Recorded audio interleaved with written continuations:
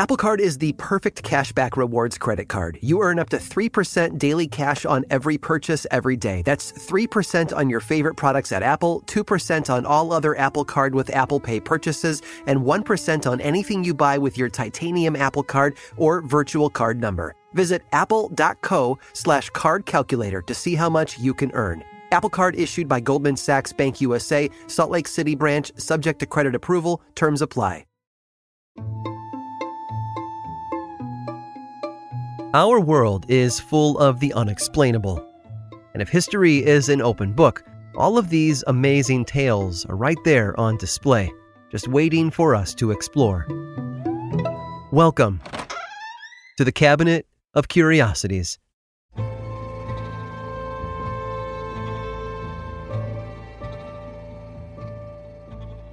Few rulers stick out from the pages of history like Queen Victoria.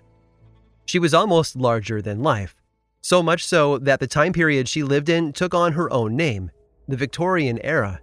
And what a time it was. During her 62-year reign, the world changed dramatically. The British Empire expanded around the globe, and the modern constitutional monarchy as we know it today took shape and matured. The world saw the first powered flight, the invention of the telephone, and went from paintings and horse-drawn carriages to photography and automobiles. Queen Victoria impacted Europe in a very particular way, too. She and Prince Albert had 9 children, and between them were 42 grandchildren, and that family tree spread wide. Today, 5 European countries have monarchs that are descended from Victoria, including Queen Elizabeth II. Clearly, she left her mark on the world. Victoria and Albert were a beloved couple, and it was hard to blame the public for that. Prince Albert was a man that leaned toward the progressive side of the political scale. He helped influence reforms in the areas of welfare, slavery, and education, along with the ever-expanding world of manufacturing. And of course, what royal family would be complete without multiple palatial homes to live in? There was Kensington, of course, and everyone knows Buckingham Palace. But in 1851, the Queen added one more house to that list, down on the northern tip of the Isle of Wight. They called it the Osborne House, and it served as a summer home. But summer turned to winter. In 1862, at the age of just 42, Prince Albert died, leaving Victoria all alone. What happened over the next 4 decades has sometimes been described as the birth of a culture of death. She wore the black of mourning for the rest of her life and made sure that the servants never stopped taking care of Albert's daily needs, even though he was no longer alive or even in the house. When her children eventually married, each of them posed for wedding photographs that included a bust of Albert. She never slept in a bed that didn't have a photo of him beside it, and kept a plaster cast of his hand so that she could hold it.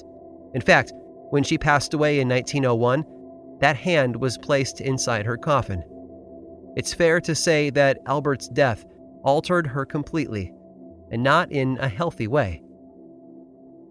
The most interesting obsession of her later years, though, was not discovered until after her death.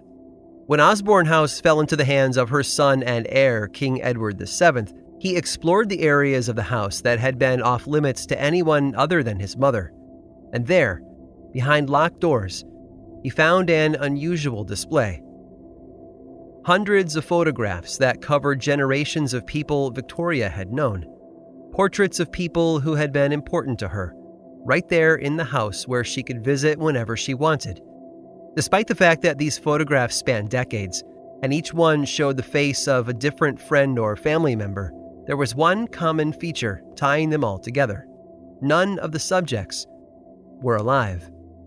Queen Victoria's secret gallery was a morbid tour of the most haunting and final moments of each person's life.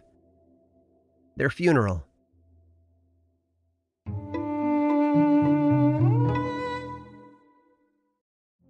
Witness the dawning of a new era in automotive luxury with a reveal unlike any other as Infiniti presents a new chapter in luxury, the premiere of the all-new 2025 Infiniti QX80.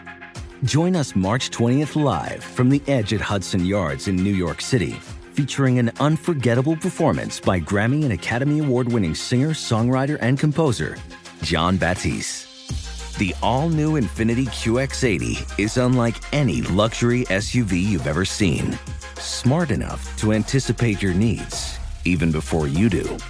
Every line, curve, and detail was thoughtfully crafted, so everything for every passenger feels just right.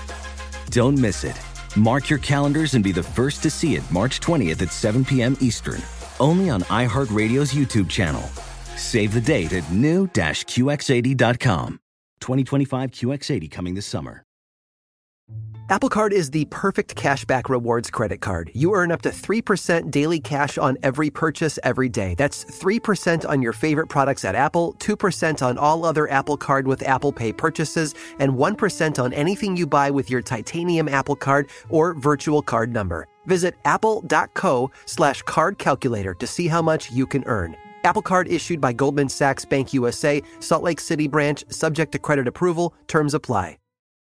Tired of restless nights? Meet Lisa, the sleep experts. Here at Lisa, we know that good sleep is essential for mental, physical, and emotional health. That's why their mattresses are made for exceptional comfort and support, catering to every sleep need. Check out Lisa's Sapira Hybrid Mattress, named Best Hybrid Mattress 5 years running. Sleep hot? The Chill Collection is built with cool-to-the-touch top fabric and layers of high-density comfort foams, all intended to remove excess body heat while maximizing comfort. With Lisa, getting a new mattress has never been easier. Delivery is free, and you have 100 nights to try out your mattress in the comfort of your home. Don't spend another night dreaming of better sleep. For a limited time, save up to $700 off select mattresses plus 2 free pillows. Go to lisa.com/iHeart for an additional $50 off mattresses and select goods. That's LEESA.com/iHeart. Exclusions apply. See lisa.com for more details.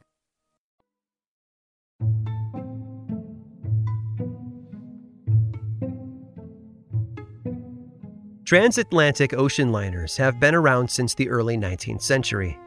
Back in those days, they were powered by steam. It was the steamship SS Savannah that made the first steam-powered Atlantic crossing in 1819, reaching Liverpool in just 27 days. The trouble was, they only used the steam engine for about 72 hours, managing the majority of the crossing with their sails. In 1833, the Royal Edward used steam power for 75% of their crossing, but it wasn't until 4 years later, when the SS Sirius tried to top the record. They made the crossing in just 18 days, which was amazing, but they used up all of their coal in the process. In fact, they ran out before they reached New York and had to break up wooden furniture to burn to keep the engine running. All of these were relatively small ships. They carried passengers, just not a lot of them. But as the decades ticked by, everything advanced. The engines, the passenger capacity, even the communication technology. By the 1870s, companies like the White Star Line were building massive ocean liners. That's about the time when crossing the ocean became a luxury trip, too. Those first White Star liners were decked out with first-class cabins, running water, electricity, you name it. And yet, while there was a lot of promise and hope for these growing palaces of the waves, there was also a lot of risk. Oceans were unpredictable and temperamental, after all. A lot could go wrong. Somewhere along the way, they built the big one. Now I'm going to give you some numbers so you can put it into perspective. This ship was 800 feet long and had a displacement of 45,000 tons. Those who bragged about her said that she was unsinkable. And I get the hint behind a claim like that. It's meant to give future passengers ease of mind, but it certainly smacks of hubris, doesn't it? I mean, no ship is truly unsinkable. Maybe because of oversight, or perhaps because of that grand claim of unsinkableness, the builders didn't outfit the ship with enough lifeboats. And that's the sort of thing you do if you want to tempt fate, isn't it? So it's going to come as no surprise when I inform you that this unsinkable ship didn't survive her maiden voyage. On a cold April night, about 400 miles off the coast of Newfoundland, the ship was cruising through the dark Atlantic waters at about 25 knots when it struck an iceberg. The massive block of ice tore a hole in the side of the ship, and then the unthinkable happened to the unsinkable. It sank. The loss of life was devastating, perhaps made even more painful in light of that prideful claim about the ship's safety. But that wasn't the most surprising thing about this nautical tragedy.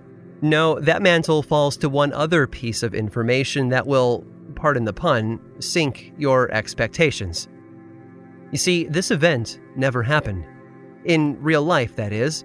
Because this ocean liner was nothing more than the setting for a novella written by an American author named Morgan Robertson. Which probably fooled you, didn't it? Because you were assuming I was talking about the Titanic this entire time. You know, the unsinkable ocean liner that struck an iceberg in the North Atlantic and sunk to the bottom of the ocean in April of 1912. Nope. I fooled you with a bit of fiction. But there's more, and it's less funny than it is bizarre, because you need to know two other things about Robertson's fictional ocean liner. First, it was named the Titan. Crazy, right? Second, though, and most amazingly of all, his story was published in 1898, 14 years before the tragedy of the real ship called the Titanic. I know it's cliché, but every now and then, even the worst cliché proves itself true. Sometimes life really does imitate art. I hope you've enjoyed today's guided tour of the Cabinet of Curiosities. Subscribe for free on Apple Podcasts or learn more about the show by visiting curiositiespodcast.com. This show was created by me, Aaron Mahnke, in partnership with How Stuff Works. I make another award-winning show called Lore, which is a podcast, book series, and television show, and you can learn all about it over at theworldoflore.com. And until next time, stay curious.